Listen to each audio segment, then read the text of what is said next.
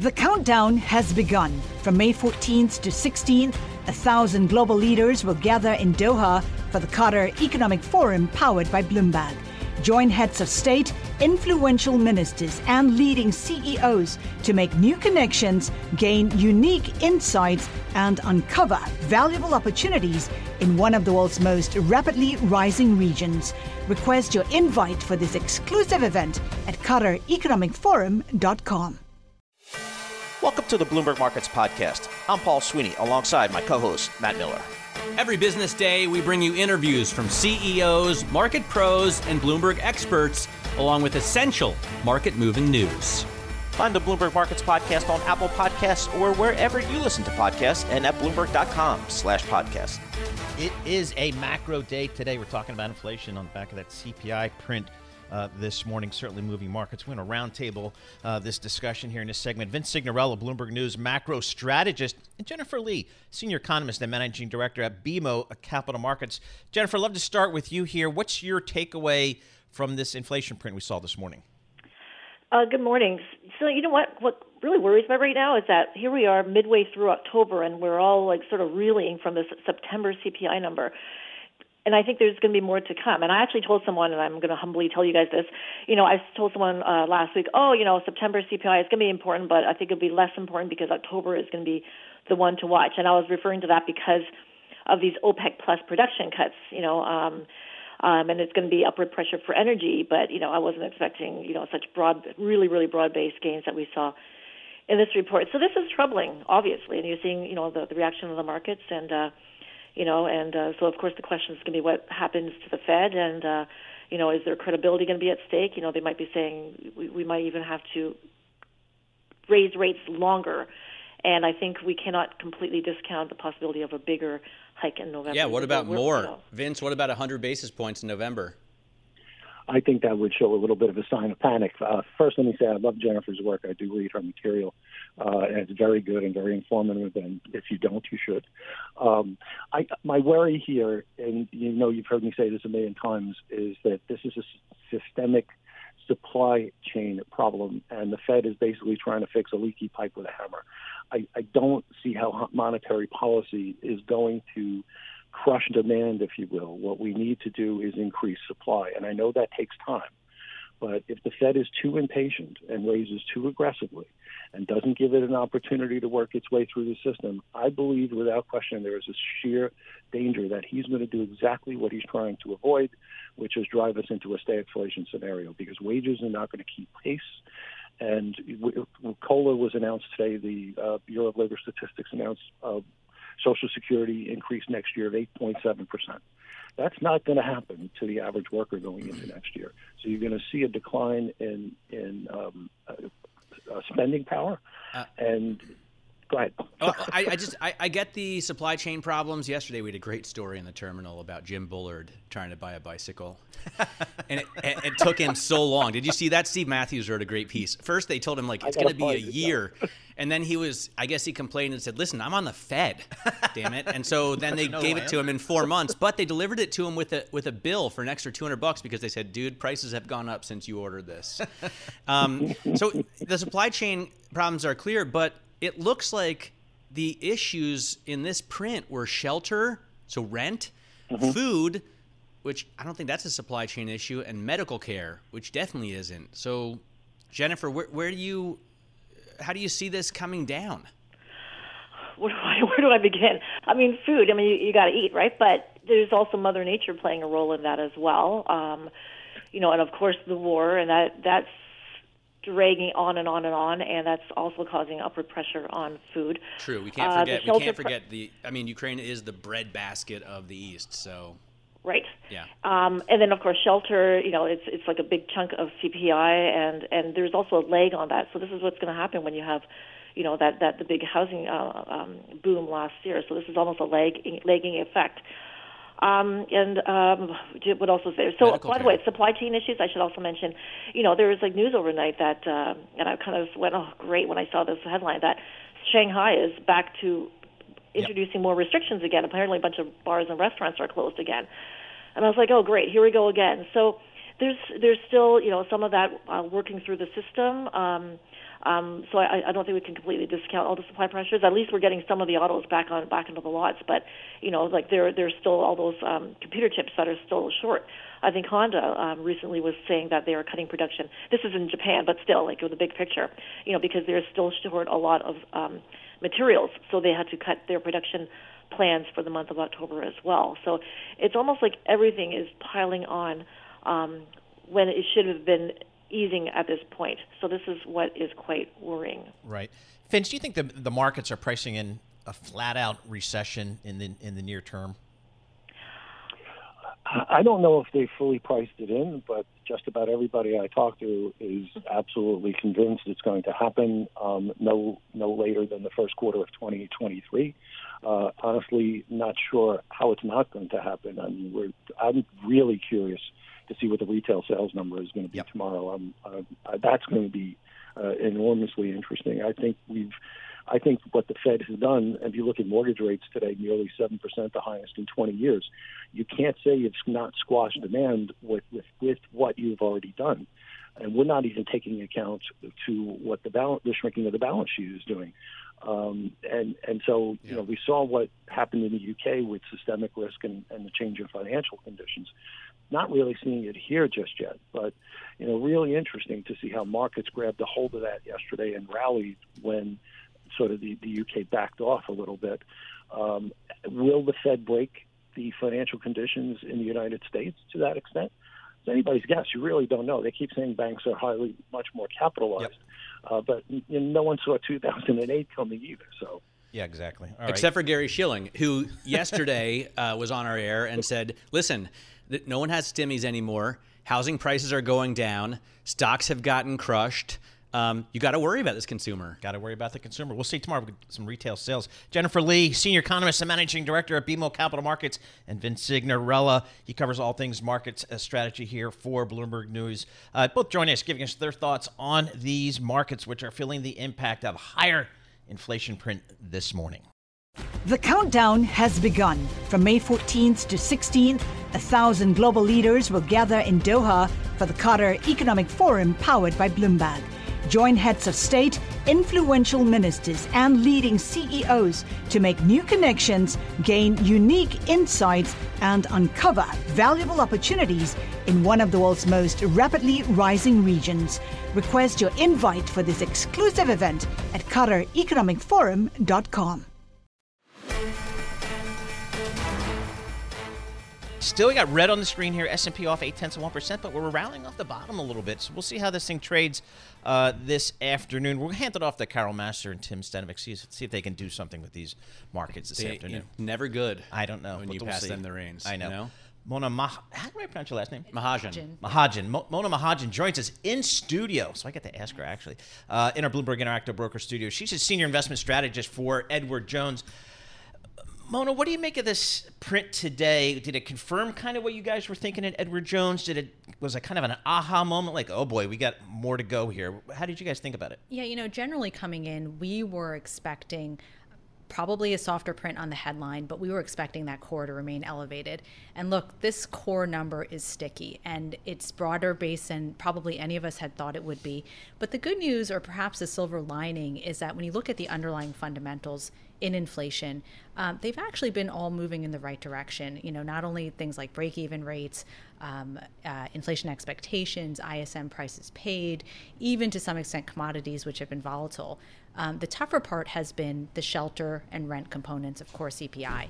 And as we know, they move with a lag. And in fact, when you look at underlying mortgage rates, housing prices, housing demand, even rental prices, we're starting to see them moderate, shift lower, but it will take 6 to 12 months to show up in CPI. So we all know that. And hopefully the Fed will acknowledge that at some point.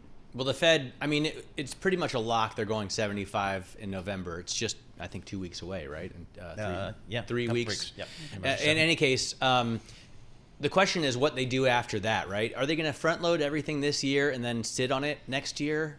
Yeah, we're hopeful that they continue to go at a gradual pace, maybe for longer. We don't want anything to happen like what we saw in the UK markets. We don't want dysfunctioning. We don't want credit markets liquidity issues to arise.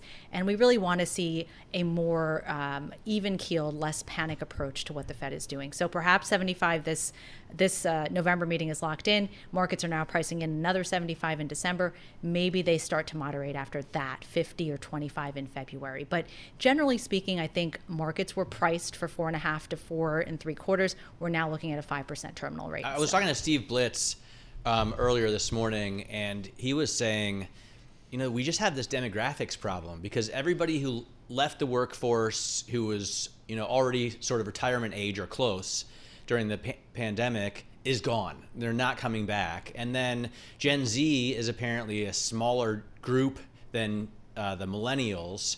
So the labor market's just going to remain tight unless, it's unlikely that the Biden administration starts to issue a ton of visas, working visas. They think there are almost 2 million people waiting for them who are going to have real trouble getting them in any short amount of time. So they just have to get unemployment higher. Fed. It's an interesting point you bring up. We saw labor force participation tick downward in the last labor report. That wasn't a great signal. But over time, as people's savings start to draw down, as maybe the wage gains moderate or at least don't keep up with inflation, people are going to have to start coming back to the workforce to some extent. You bring up a good longer-term issue, though. Longer-term labor force is declining here in the U.S. unless we do something with immigration, to your point, and that does weigh on longer-term potential growth for the U.S., but not a near-term problem. Near-term, I think we will see softness in the unemployment rate over the next 12 to 24 months. Again, there's a lag impact there, so the Fed will start now. We won't see it until about 6 to 12 months from now, but probably coming and probably what we need to see in order to get supply and demand back in check. All right, so Mona, given that background, given that interest rate background, the economic outlook, what do you tell the good folks at Edward Jones? They've got their clients out there all over the country. Edward Jones has offices. What do you tell them about what to do in this market? Because they got crushed with their equities this year. Fixed income also, worst year ever is what the pros tell me. Yeah. Man, what do you tell them? Yeah, it's been an unprecedented first 9 to 10 months in this market. It's been a challenge for diversified investors, for investors that are more equity focused, more fixed income focused across the board. Now, what we will say is we're probably getting closer to the end rather than, at the start of this Fed rate hiking cycle, at the start of this inflation elevation cycle. And so the good news is if we do see at some point a Fed funds terminal rate or a peak rate, yields tend to peak a couple months ahead of that. And so there is becoming more and more of an interesting opportunity. We have a lot of clients that are very heavily weighted in shorter duration bonds, CDs, great source of income for now. Over time, we think there's an opportunity. CDs, again. I keep hearing mentions of CDs. CDs are hot. A decade without talking about CDs. It's very interesting. But we think there's an opportunity to complement these short-term investments with longer duration, maybe some investment-grade bonds that you're locking in close to 4% rates for a longer period of time. And now is a good opportunity to start thinking about that, certainly in the weeks ahead. Similarly with equities, of course, we're down 25% in the S&P. Growth has gotten killed even more than that. And over time, there's an opportunity to complement some of those value defensive parts of the market with probably more growth, more tech as we head towards a peak in yields, stabilization, and a move lower. But, perhaps early days, but a good time to start thinking about that portfolio diversification. What do you think about the private markets? We've been hearing a lot more about that lately as well. Yeah. And I think retail interest is really growing. Yeah. If you don't have liquidity needs in the near term, private markets are interesting. I think not as volatile, of course, probably offer that diversification you're looking for. Will they rebound as much as the equity market may in the months or a couple of years ahead? Maybe not. But I think in any allocation or any portfolio, you can consider a 5 to 10%, maybe even more, depending on your investment horizon into private markets. I think it's a great source of diversification. Is there any sector in the equity space that you're telling your folks, sharpen your pencils now, because when we do see a bottom in this market does turn, or we start getting out of the heavy selling, this is where you might want to have what to some buy allocation. after the Fed's last rate hike. Yeah. No, I think, it's a great point. And look, we've been talking about staples in healthcare for months now. Yeah. I do think healthcare is an interesting one because it can offer you some growth and some kind of value components to it. There's parts of healthcare that are very much focused on biotech or, next generation technologies. But interestingly, of course, consumer discretionary and technology at the core is probably where we would hunt if we did think a peak in yields was ahead of us. And I think it's a great way, again, to barbell your portfolio. And I think that theme will play out. Keep in mind, when equity or economic growth slows, investors do tend to look for growth in their portfolios. So. All right, good stuff. Mona, really appreciate you stopping by, coming into Great our to be here. Bloomberg Interactive Broker Studio. Mona Mahajan, Senior Investment Strategist, Edward Jones. She was on with She was on with Faro earlier Survived today that. on Bloomberg Surveillance. It's tough. Yep. Yeah. So, I mean, it's, when you get a big dour John Farrow on a inflation day. And a huge print like and this. a huge print, yeah. So it was and radio is much more fun anyway. So let's be honest. All right, looking at these markets here. Hey, the bad news is S&P's off 0.7%. The good news is it's well off its bottom of the day. So we'll see how this market trades this afternoon. And yields 2-year 4.45% on your 2-year note. All right, let's dig into the CPI data. Came in hotter than expected this morning, putting some more pressure on the Federal Reserve to keep those rates higher. Let's bring in a Bloomberg Markets reporter, Kriti Gupta. She joins us here in our Bloomberg Interactive Broker Studio, and Bloomberg Economics Chief U.S. Economist Anna Wong. Anna, let's start with you. Boy, you were early, and it looks like you were right. This Federal Reserve is going to need to keep interest rates higher and probably for longer. What's your latest thinking? Yeah, so the latest thinking is still the same as we had in 2 months ago when we made that call. So look, when we made that call, we had the idea that inflation is going to be more persistent and stickier. And for today's CPI, we were also the highest on the street. We were calling for 0.6% core CPI inflation. And we were right. And I think the insight there is that there's just a part of the economy which is seeing very sticky inflation. And we're not talking about just shelter. I mean, everybody knows that shelter cost is going to come down next year because the way that shelter cost is measured, it lags private measures by about a year. So that's going to come down. But the other stuff, like your car insurance premium, when your car broke down, you need to pay to take care of the repairs. All those are still in a catch-up phase. Or if you break down, right? Medical care is also more expensive.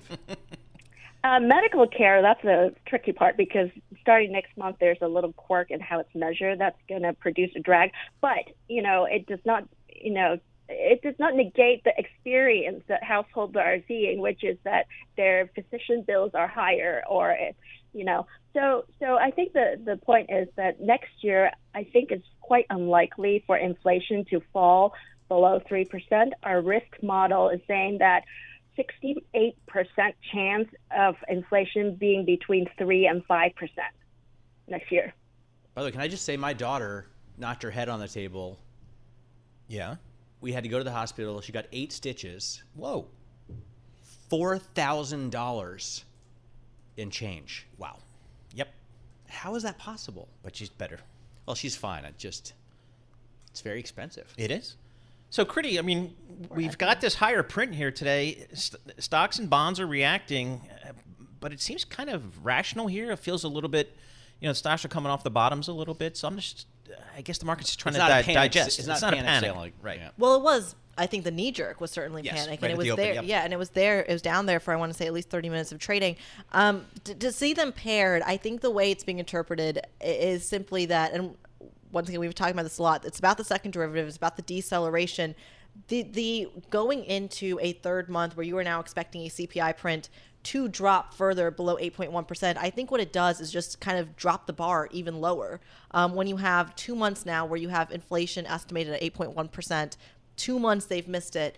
So once again, the bar for the equity market is going to be even lower. So reacting to any positive news there. And I think perhaps it's that early sentiment they might be trading on a little bit, but honestly, to me, it does also feel like a move to the dollar a little bit, the move to yields. As you see yields come back down, the dollar follow, I think you're seeing an inverse reaction in the equity market. Anna, since you and your team have been so hot at predicting this stuff, we got retail sales tomorrow. You want to give me a thought of what you think might happen there?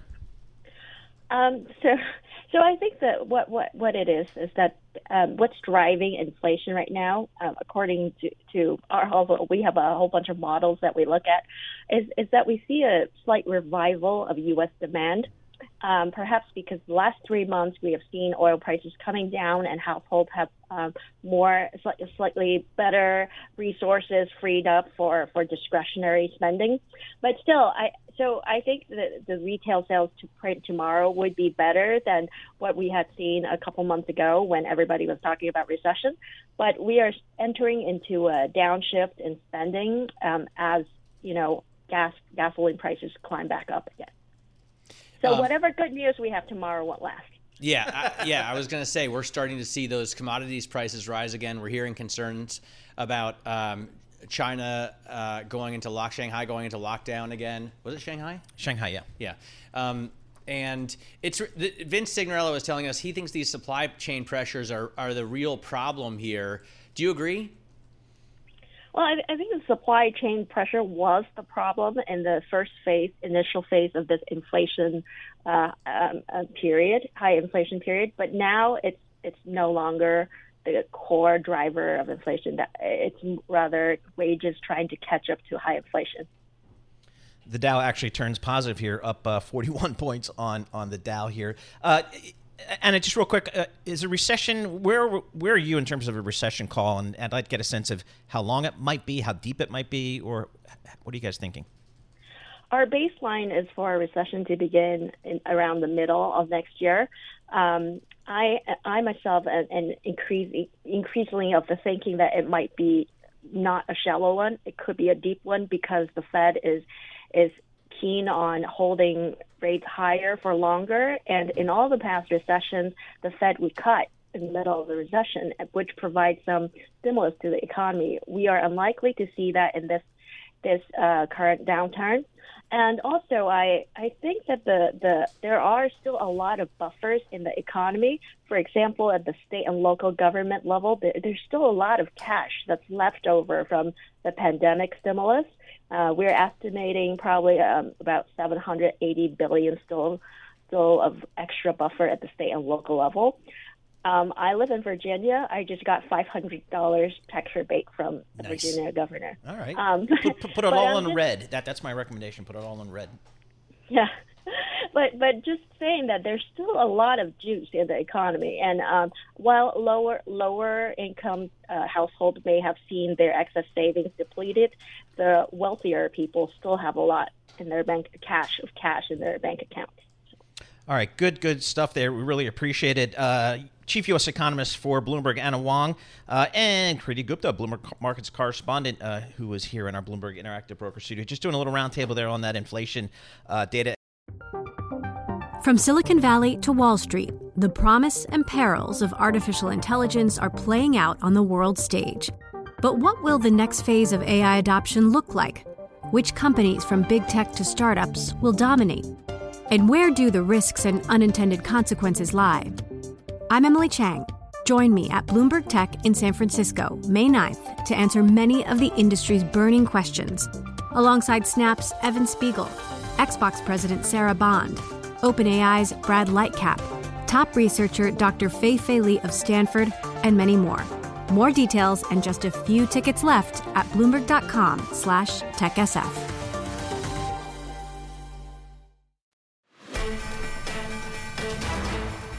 Take a look at some stocks because we've actually had some earnings over the last 24 hours. And one of the names that kind of jumps out at me a little bit is Walgreens Boots.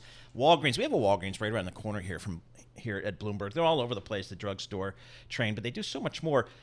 Jonathan Palmer joins us here. Jonathan Palmer is an analyst at Bloomberg Intelligence. He joins us live in the Bloomberg Interactive Broker Studio. He's not phoning it in today. They had some better than expected results today, Jonathan. What are you taking away from this? Hi, Paul. Thanks for having me on. So Walgreens reported this morning, and really, if we want to put some context around the report, expectations were very low. I mean, Walgreens has been a huge beneficiary of vaccinations, testing, Yes, right. and obviously with people going and getting lower boosters and COVID levels going down, they were seen as this huge kind of headwind, year over year approaching their fiscal 2023. So the guidance they gave on next year actually met expectations, which I think was a bit of a surprise. And the company had a 2-hour call where they really got granular about their efforts to transform the company from, what we think of as just a traditional pharmacy into more of a healthcare service provider. What are they saying about inflation? How's that impacting their margins? Yeah, so they've talked about it from a couple different angles. They've had wage inflation over the last year and a half. They've had a hard time keeping pharmacists and pharmacy techs, and they've been paying those people more. They see the wages or their hiring actually improving over the last 2 months. It's interesting. You guys were just talking about China. A lot of the products that kind of go in that front of store, of Walgreens come from China, and they said they're actually seeing some of those supply challenges ease right now. Wow, that's interesting. So, but you're talking about, so when we think about Walgreens, we think about the drugstore chains, but you say they're trying to kind of transform themselves into more of a broader healthcare company. How are they doing that? It's taking a couple different tacks. So the probably the most obvious one is they made a big investment into a company called Village MD and are moving some of those clinics into their stores. They've been acquiring other assets that are kind of pharmacy or healthcare related, a specialty pharmacy called Shields. They just closed an acquisition called CareCentric earlier this week that does a lot of home health. There's a lot of move from traditional healthcare settings into the home. So they're trying to capitalize on this shift of healthcare, from traditional providers into different locations and kind of capitalize that with their footprint. I mean, they have competition, right? Because I'm sure all the other drugstore chains, I know CVS is trying to do that as well. That's right. CVS is there with their health hubs. We've got Amazon trying to buy or in the process of buying One Medical. We've got the big insurers moving and buying providers. So, I don't want to say they're the tip of the spear in this this strategy, but they're definitely making an effort to transform what has been kind of a business under pressure the last couple of years. So, just for like an average Walgreens or an average CVS store, what's the revenue breakdown between the prescription part of the business and the toothpaste and the shampoo and all that other stuff? So traditionally, kind of the rule of thumb in the pharmacy space is about 70% of sales come from the pharmacy, and the rest is what they call retail or front end. All right. So that business, is it just like the rest of retail? It's kind of under pressure from e-commerce or just, I don't know, some of those pressures? Exactly. You've had the Amazon impact, you've had Walmart, you've had Costco kind of eating away at those retail margins over the last couple of years. So these companies are looking for ways to reinvent themselves, and people, I think the statistic is something along the lines of like 90% of the U.S. population lives within like 5 miles of a CVS or a Walgreens. So Cracker Barrel can say 90% of their customers come within, or 90% of their stores are within 1 mile of an exit off a freeway. So I get where you're going with that. So the idea is that go to where the patients are, right, and they're increasingly at home. So they're looking at their footprint and saying, how do we squeeze more dollars out of these stores? Are any of the companies in your universe lacking funding because financing costs are climbing? Yeah, it's a good question. That came up on the call this morning. Walgreens is kind of a little bit unique in that they own a couple big stakes in some other companies. They own about 25% of their distributor, AmerisourceBergen. They've been trying to sell their Boots pharmacy for the last year or so. That's kind of pending right now. So they haven't had those same kind of capital constraints. But, most of the companies that I cover are big healthcare incumbents. They're pretty profitable. They have access to capital. It's not really an issue for these kind of bolt-on acquisitions they want to do. All right, great stuff. Jonathan Palmer, Bloomberg Intelligence, covers a lot of the healthcare space and the retail side of the healthcare space as well. Let's get right to it. Jeff Cleveland, Director and Chief Economist for Payton & Regal, joins us on the phone. So, Jeff, this inflation print came in pretty darn hot. Ugly. Yes, thank you. What are your thoughts? What are you telling your clients? Well, the problem here is that everyone thought that inflation was going to moderate, and the hope was that goods prices would fade, so like used car prices would go down, which they did in this month's report. and then that would drag down overall inflation. But that hasn't happened. The services side has continued to accelerate. So this is a really, really nasty report. If you look at shelter, for example, up 0.7, 0.8% month to month, medical care costs up 0.8%. It's those services numbers that are sticky and I think will continue to boost core inflation at least for the next few months and possibly well into next year.